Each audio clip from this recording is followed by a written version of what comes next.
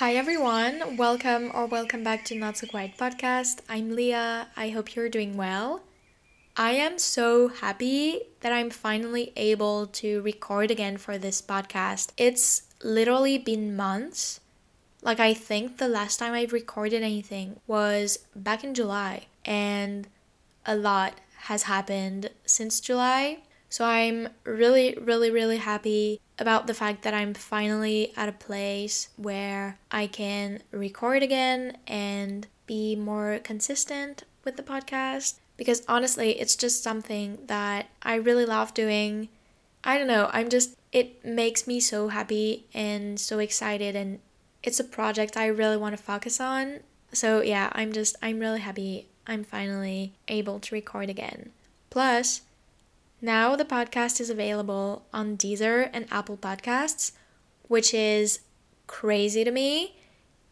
It's the scariest thing ever, but also the coolest thing ever.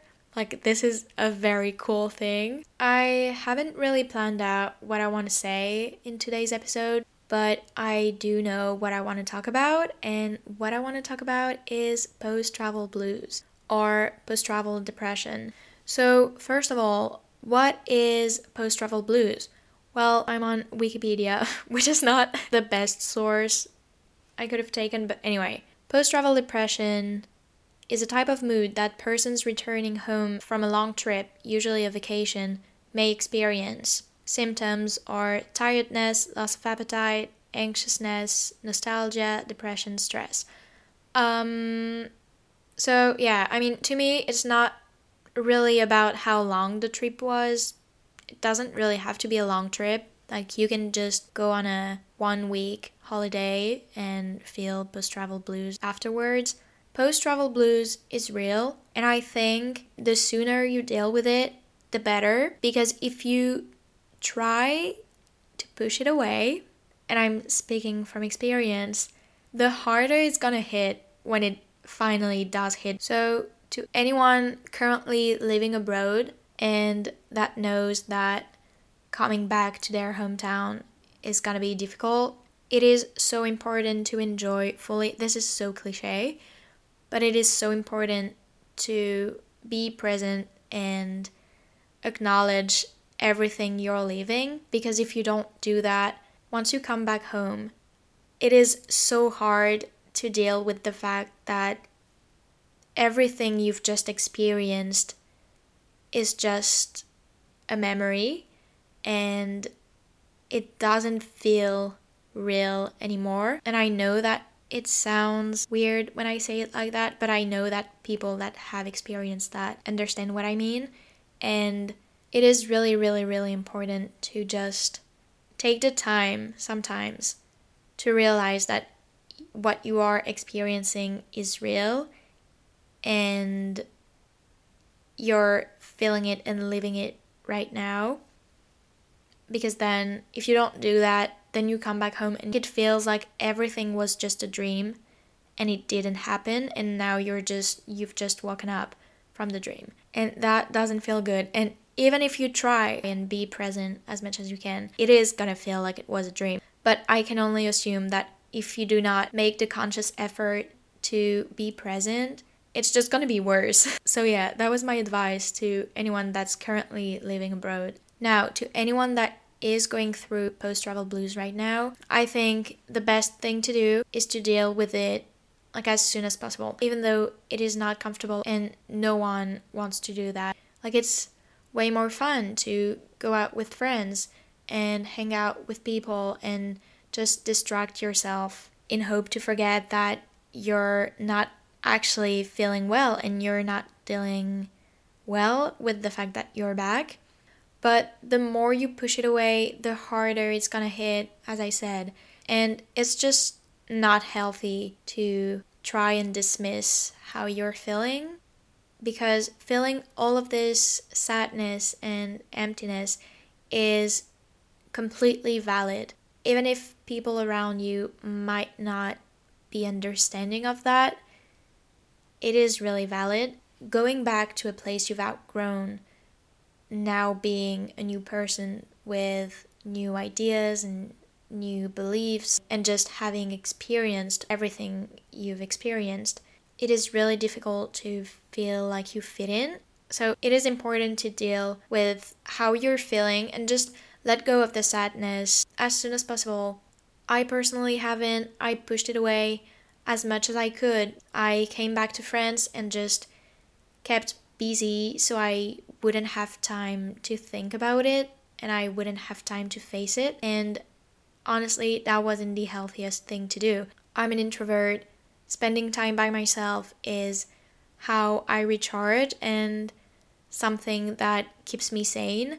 And from the moment I came back to France, I just didn't do that at all. I just acted like it wasn't real and like it wasn't happening, and that wasn't healthy. So please don't do that. And instead, I'm gonna give you some tips on how to overcome post-travel blues, but also this is something that you can't really control, and I think you can't really force yourself to get better. Like, if you're not feeling better, then just be at peace with the fact that you're not feeling good right now and it's gonna go away at some point, but it's important to work towards getting better, if that makes sense. Okay, so first tip is talk about your travel. Find people that are interested in what you've just lived and just talk about your travel, talk about what you've experienced, just talk about it in a happy way. Like, bring up the good memories, but don't make it sad. Just share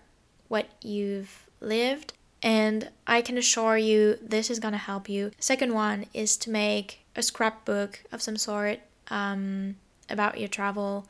If you haven't done it while you were abroad, like, I know I have a travel diary, like, it's a personal diary, but yeah, I put a lot of photos in it, all my like concert tickets and everything, and it's just such a beautiful book. I think it's one of my most prized possession, and if you haven't done anything like that while you were abroad, just do it now. Like, take a notebook, like a scrapbook or anything, open your camera roll and just do a little book of your adventure.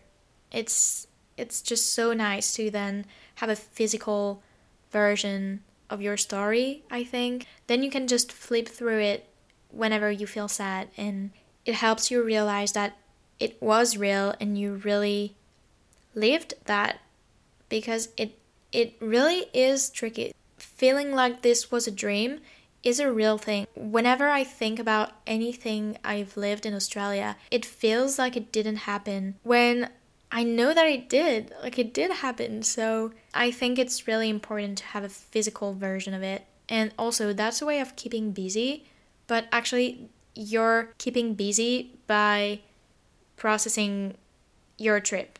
So to me, that's healthy. I don't know, maybe it's not. To me, it is. Anyway, other tip that might be helpful is to try and live the life you were living when you were abroad. Try and take something from your life abroad and incorporate it to your new life in your hometown, because it's not because you're back in your hometown that you have to live like your old life, if that makes sense. You're now a different person, and it's not because you're back in your hometown with the same people and the same places and everything that you have to live the same life. Like, it's still a new chapter of your life because you're now a new person. Anyway, I have 5%, so I'm gonna have to end this really soon. But I guess my last tip, but you have to apply all those previous tips first before doing that one, or else it's not gonna be the healthiest. Plan your next trip. If going abroad is something that really excites you, then you should plan your next travel adventure. Once you've got a plan, once you've got a new destination to be at, it feels good and it instantly changes your mindset. But make sure that you're doing this after feeling better and after feeling at peace with the fact that you're back. Don't plan your next trip in the hope of pushing the post-travel depression away, because then it's gonna hit you after that next trip, etc. So yeah, I don't know if that was a very valuable episode, but at least recording it kind of helped me. So I'm gonna take that and hopefully it helped someone else. If you're dealing with post travel depression, just know that it will go away and it's temporary and it's not fun, but it just shows how much you've grown and how much you've changed as a person. And that's actually a really beautiful thing.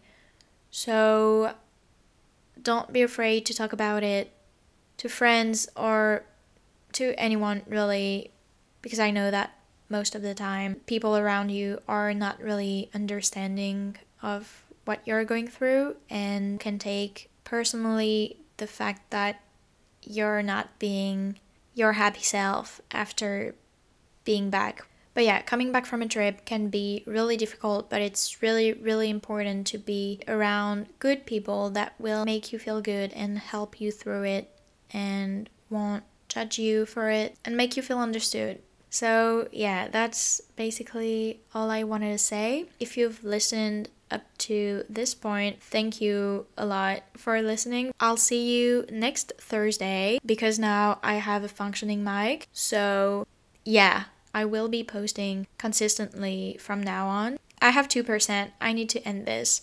Okay, love you. Bye.